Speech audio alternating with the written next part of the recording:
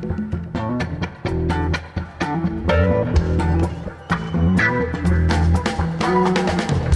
The Nation magazine, this is Start Making Sense, political talk without the boring parts. I'm John Wiener. For our last show of 2021, we want to remember two people who died this year and listen again to our interviews with them. Later in the show, Joan Didion, she died December 23rd. She was 87. Of course, she wrote personal essays about California in the 60s and 70s, and then about politics and history. But first, we want to remember Rennie Davis, who died on February 2nd at his home outside Boulder, Colorado. He was 80. That's coming up in a minute. What's so special about Hero Bread's soft, fluffy, and delicious breads, buns, and tortillas? These ultra-low net-carb baked goods contain zero sugar, fewer calories, and more protein than the leading brands, and are high in fiber to support gut health. Shop now at Hero.co. This is your invitation to the intersection of versatility and design. The kind of experience you can only find in a Lexus SUV. A feeling this empowering is invite only. Fortunately, you're invited. Experience the versatility of the complete line of Lexus SUVs and some of the best offers of the year on select models at the Invitation to Lexus sales event, now through April 1st. Experience amazing at your Lexus dealer. Rennie Davis was probably the New Left's most talented organizer, starting out as a community organizer in Chicago with SDS, Students for a Democratic Society, in the mid-'60s, and then he became one of the leaders of the anti-war movement with the National Mobilization Committee to End the War in Vietnam. In 1967, at the height of the Vietnam War, Rennie, along with Tom Hayden, became some of the first Americans to travel to Hanoi. They returned in time for the March on the Pentagon. Then they set out to organize a massive anti-war protest at the 1968 Democratic National Convention in Chicago. He hoped for hundreds of thousands of protesters, but only 10 or 15,000 people showed up after Chicago's Mayor Daley made it clear that the Chicago police would do everything they could to stop the marchers. And indeed, what happened there was later called a police riot by the commission that investigated it. Those events were recalled in the 2020 film Trial of the Chicago 7, written and directed by Aaron Sorkin. It's still playing on Netflix. Rennie and his friends criticized his portrayal in the film as a nerdy guy concerned mostly with not offending his girlfriend's conservative parents. He said, quote, "I feel sorry for Tony Award winner Alex Sharp, who played me, but he nevertheless urged people to see the film because its theme was the value of protest and the necessity of speaking truth to power."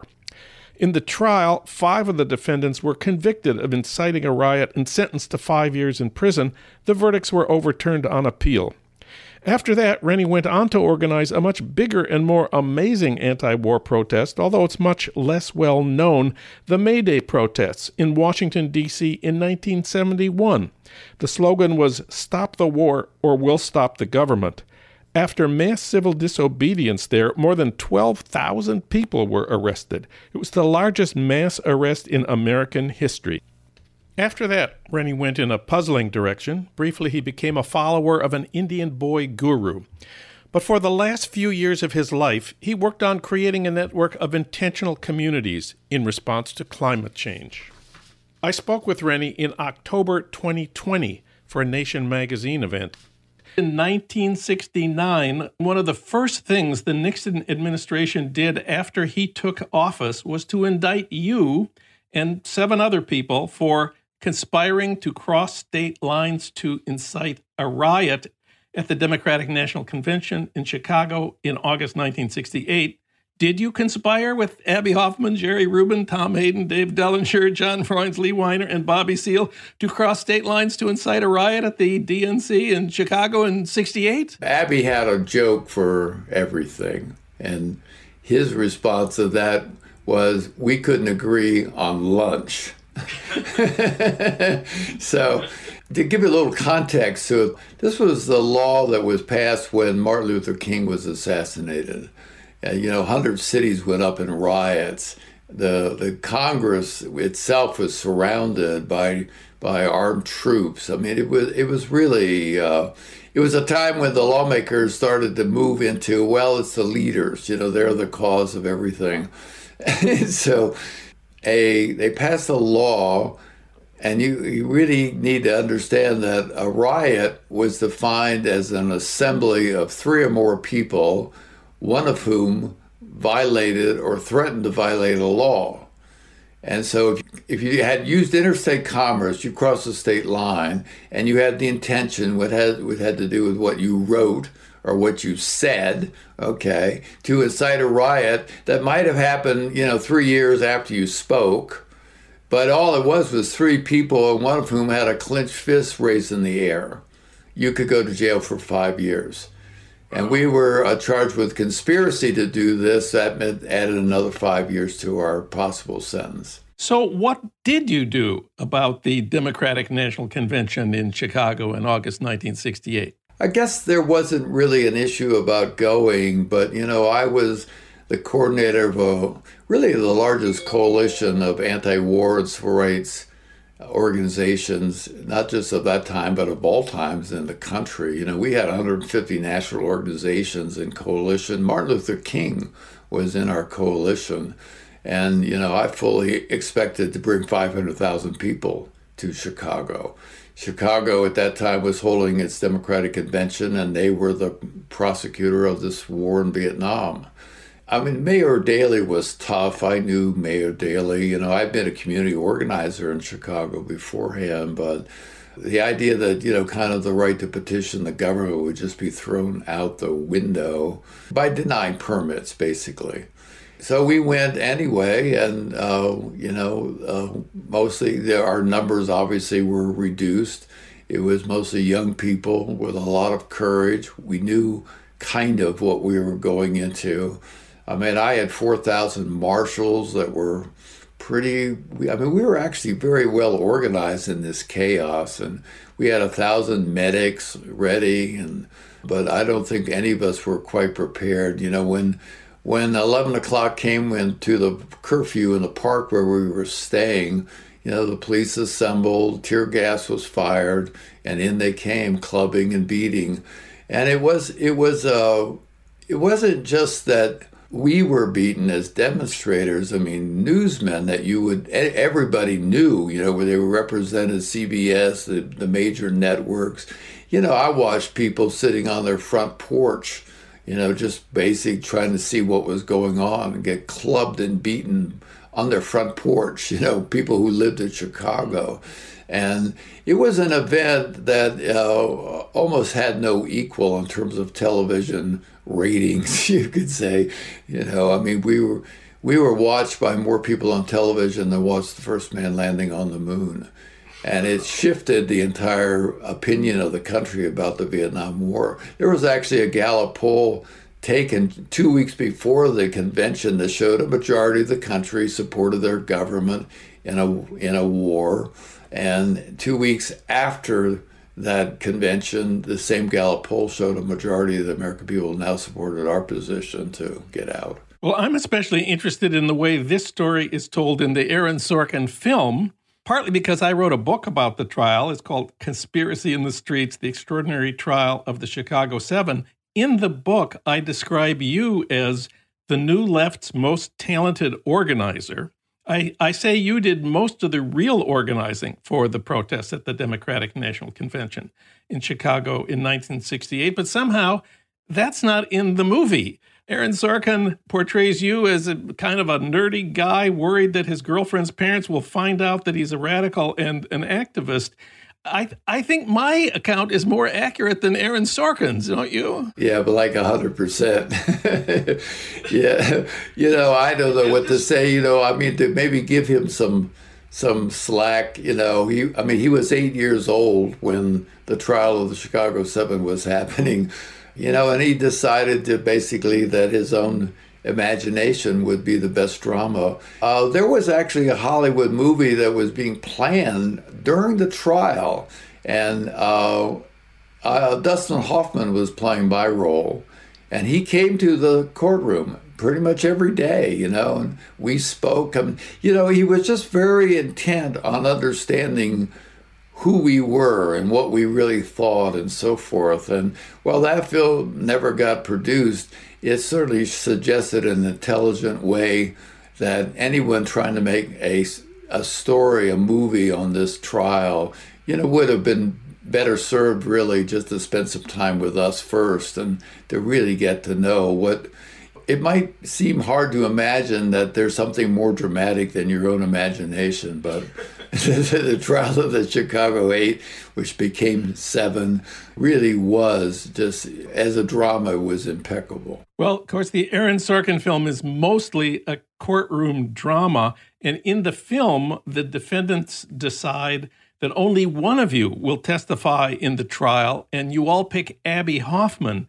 But in reality, there was a second defendant who testified, you.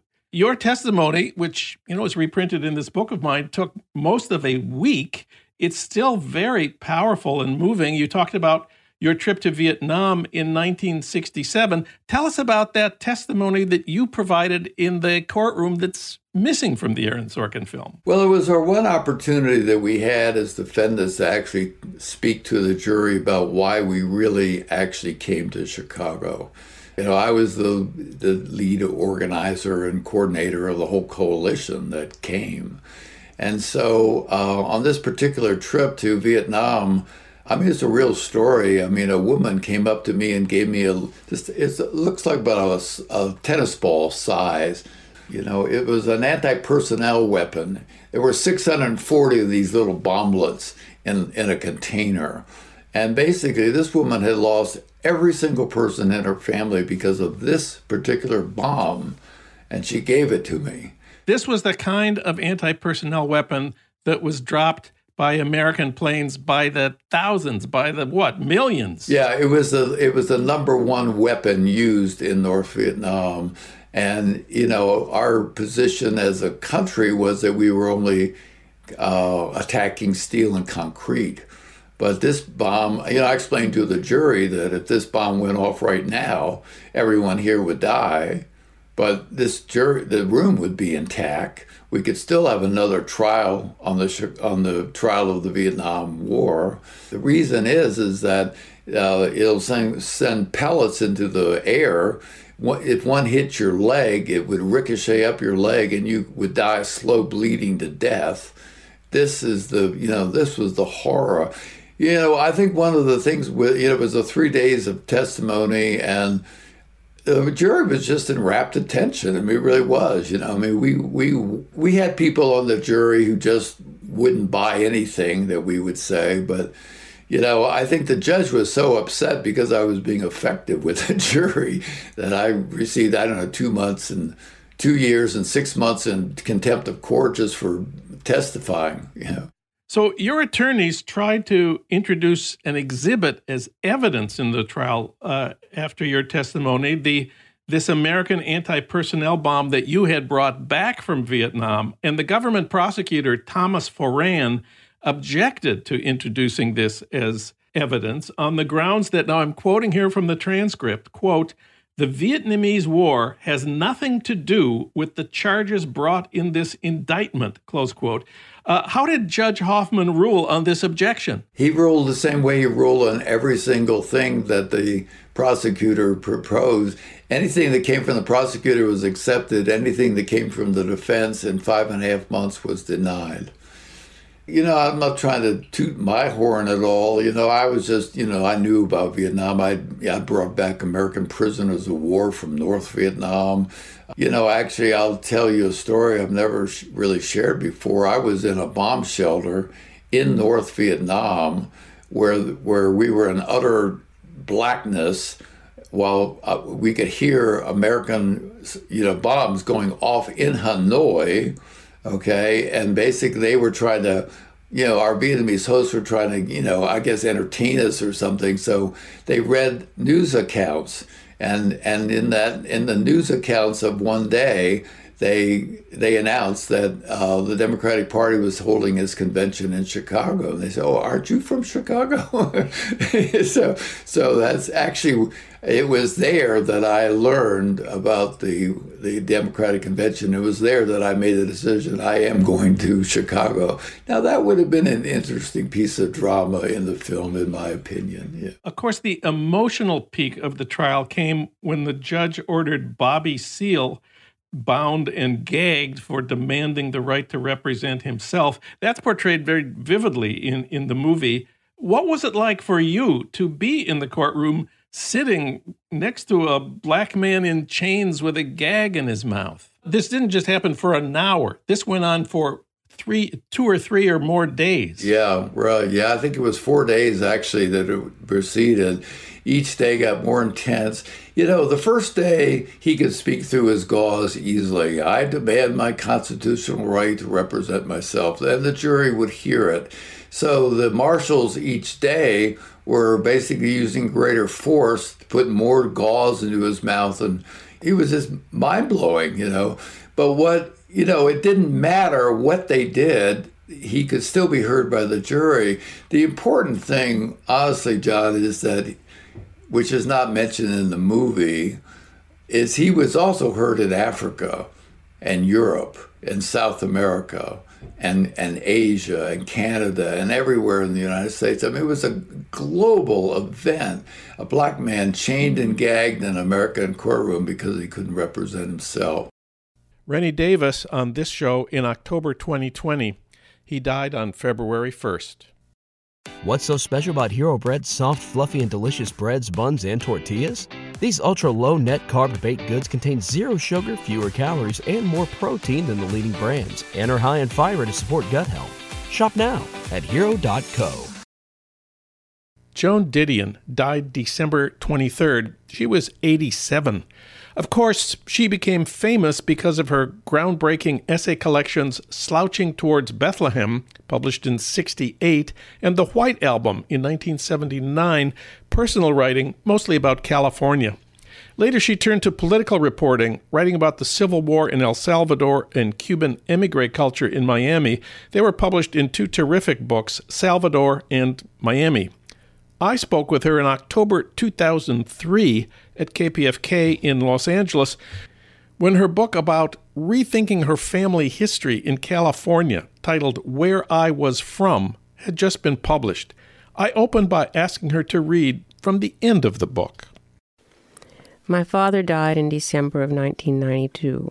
A few months later, in March, I happened to drive my mother from Monterey to Berkeley, where we were to spend a few nights at the Claremont Hotel, and I was to speak at a University of California Charter Day ceremony.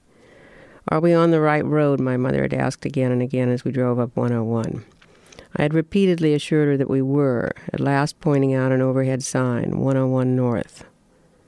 "Then where did it all go?" she had asked. She meant, where did Gilroy go? Where was the Milius Hotel? Where could my father eat short ribs now? She meant, where did San Juan Bautista go? Why was it no longer so sweetly remote as it had been on the day of my wedding there in 1964?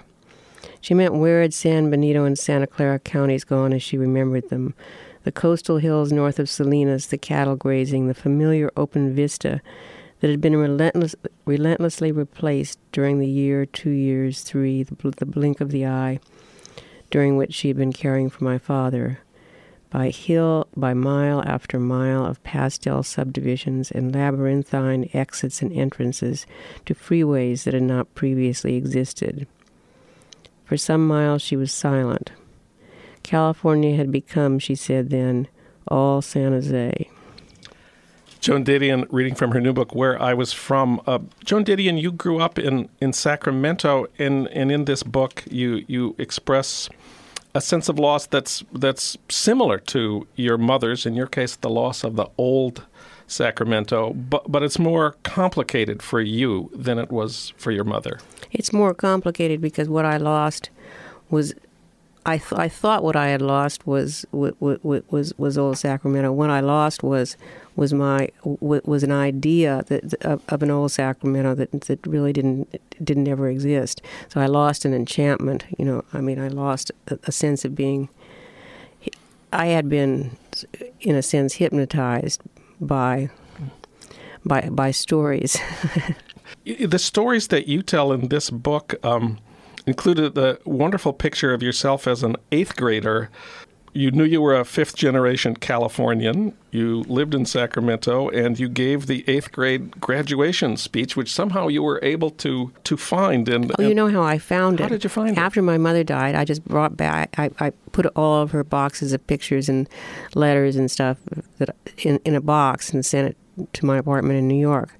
And when I finally started going through it, there was this handwritten in pencil on lined paper little speech. And tell us what the speech was like and how you described the settlement of California as an 8th grader. It was a triumphalist approach to the settlement. To the settlement. We had the lines I remember are we had a water problem. We had a water problem, so we built the greatest dams the world has ever known. We had this, we had that. It was all us, that we had done all of this. I was totally blind to the fact that much of it virtually all of it had been subsidized by the federal government, because we were anti the federal government in California. We were anti the rest of the country in a way. And part of the story that you repeated in your 8th grade graduation speech was the story of the settlement of California, of the route over the mountains. Right, which is basically the core. It's the origin myth of California. The idea that everybody who bought into this, the idea was that you had undergone this tremendously difficult crossing. It had aspects of quest, and you had arrived. Once you had made it, once you had arrived in the Sacramento Valley, you were redeemed. And nobody ever asked nobody ever took the next step and asked what you had been redeemed for. The very fact of having made it was somehow seen as redemptive. And the people who did make it were, to quote your 8th grade graduation speech, the adventurous, the restless, yes, and the daring. And the daring. They were not. They came west for adventure and money, I think was one of my insights. So the target of your scrutiny in this book is what you call the preferred self-image of most Californians.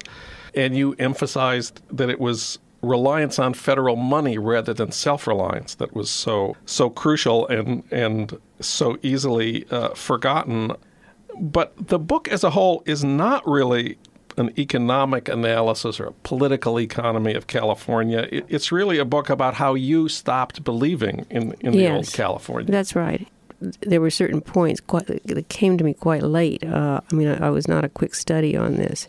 For example, in the 1980s, I finally grasped that California was not deeply committed to maintaining its education system. That basically it was not deeply committed to creating a future for however many people it was going to be, which had the investment in the future aspect had been was a big part of the of California's story about itself, and it had actually been borne out in the investment in the university, which had paid back handsomely with the amount of basic research that was then made available to business. It had worked, and yet there was now this tendency to think it was unnecessary. Yeah, you talk about Joan Irvine Smith, a person important to me since I teach history at UC Irvine. Tell our listeners about Joan Irvine Smith and why she's a significant figure in your story. This was a woman who had gone against the wishes of the rest of her family and had managed to prevail in a very acrimonious family situation to intensively develop their part of Orange County. And how much was their part of Orange County? I think it was 88,000 acres. By the time she was 21, the board that had preceded her uncles had been kind of selling off things piece by piece as they needed money, and she thought this was the wrong way to go. That it had to be developed as a piece, and it had to be developed they had to maintain an interest in it. And to make this work, she offered land to the University of California because she was foresighted enough to know that a University of California campus brings all kinds of basic research around it, and she created she created Orange County as we know it today. In the 90s, it came to my attention, she'd built this little museum in Irvine where she hung her collection of California Impressionists. And I was reading a piece about her in Art in California in which she said, astonishingly, "I'd love to look at those paintings because in them I can still see California. I can still see California as it was." Well, this is a woman who had famously made a decision to not see it as it was. to end Southern Orange County as it was. Actually, this raised a lot of questions in my mind that I still haven't quite been able to answer. The basic one being, all of us want to see California as it was, right? But if we could still see California as it was, how many of us could afford to see it? Not 35 million. I mean, that's the basic conundrum here. We're speaking with Joan Didion about her new book, Where I Was From. I've seen the picture of the groundbreaking of the Irvine campus. It's Joan Irvine Smith, Clark Kerr, and President Johnson. Those were the days. Yes. You know, there's a lot of this kind of nostalgia also for the old University of California before there was affirmative action, before there were people of color clamoring to get in. You went to the old Berkeley. You were actually a sorority member, I believe. For a couple of years, I was. A Tri-Delt? Yes. Am I right? I moved out after a year and a half. And you were a Republican in those days? I was, yeah. What was it? What was it like? What was it like being a Republican sorority girl, let's say, at Berkeley in the olden days? It was. I kind of slid away from that, from the sorority girl part of it. But I certainly stayed a Republican until after the Goldwater campaign, because I did vote for Goldwater. Being a Republican was something you did, like it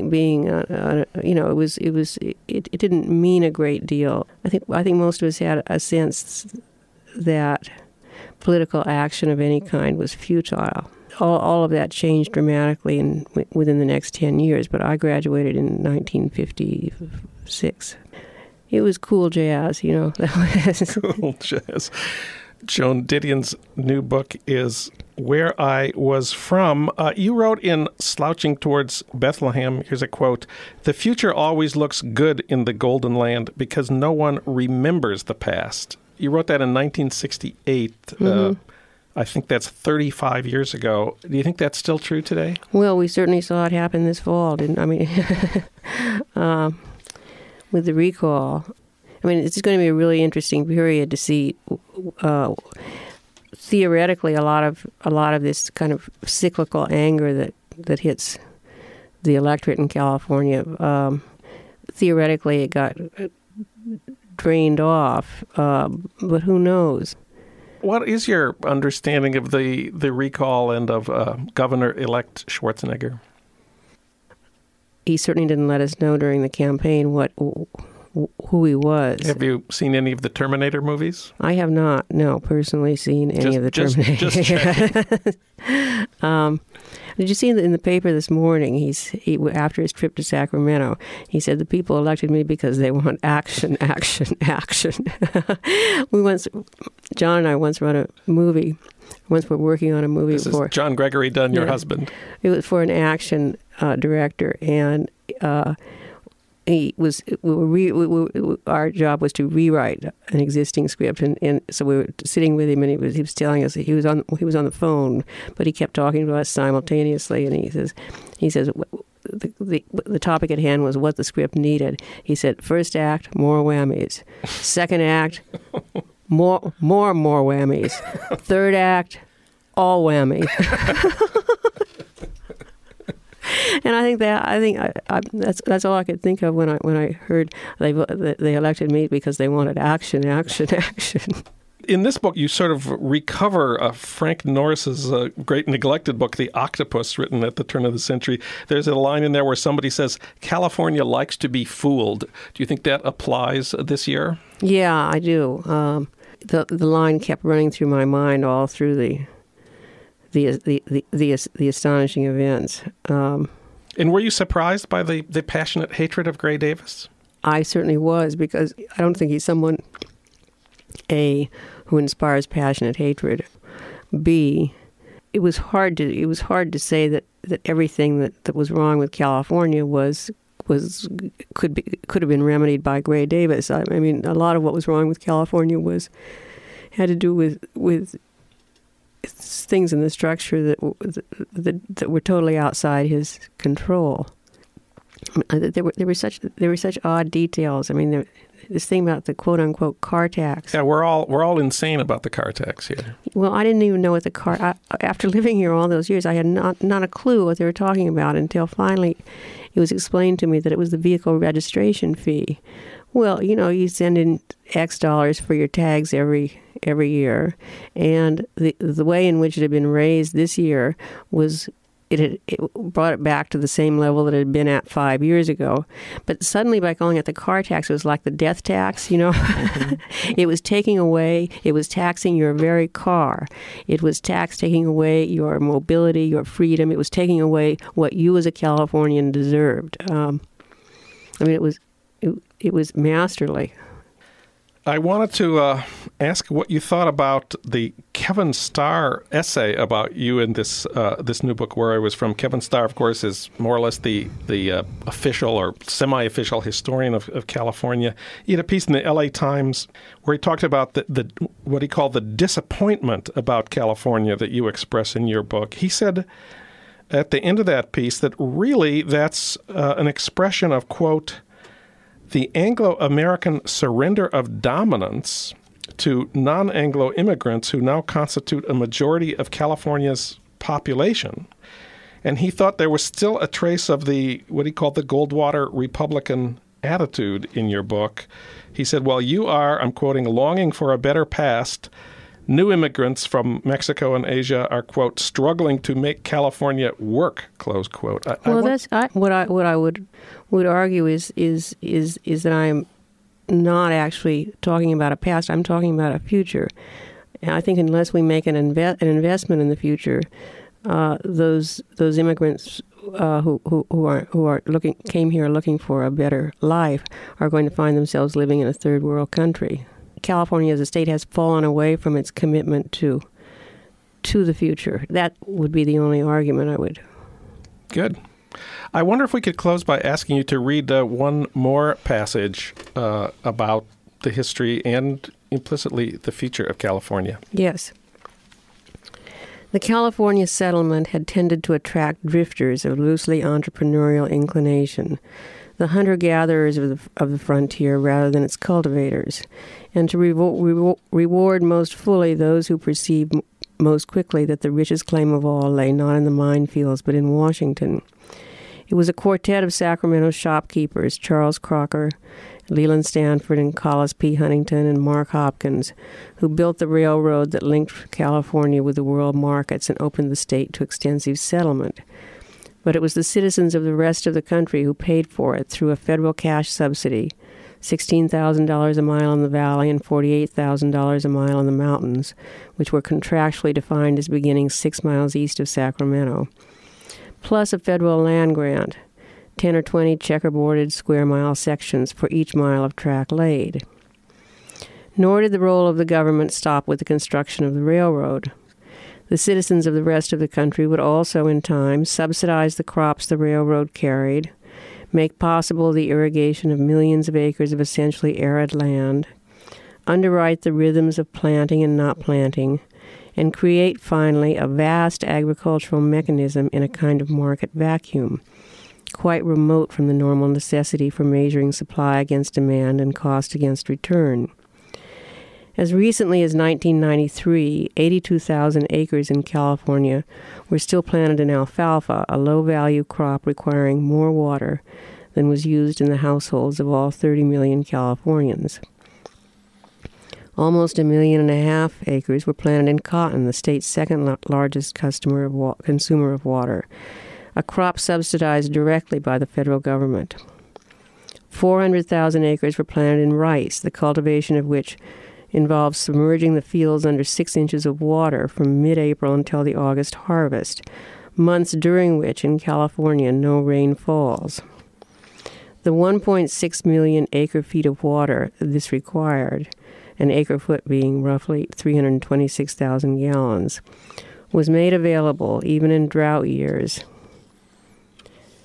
for what amounted to a nominal subsidized price by the California State Water Project and the Central Valley Project, an agency of the federal government, which, through the Commodity Support Program of the Department of Agriculture, also subsidized the crop itself.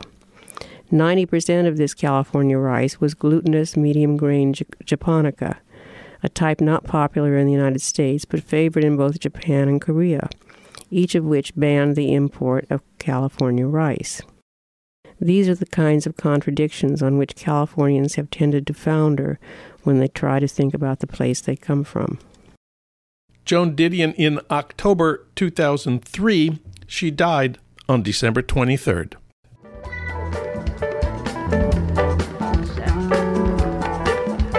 You've been listening to Start Making Sense, the weekly podcast of The Nation magazine. You can hear more interviews like this one at thenation.com, and you can subscribe to Start Making Sense at iTunes Podcasts, Pocket Casts, Stitcher, or wherever you get your podcasts. I'm John Wiener. Thanks for listening.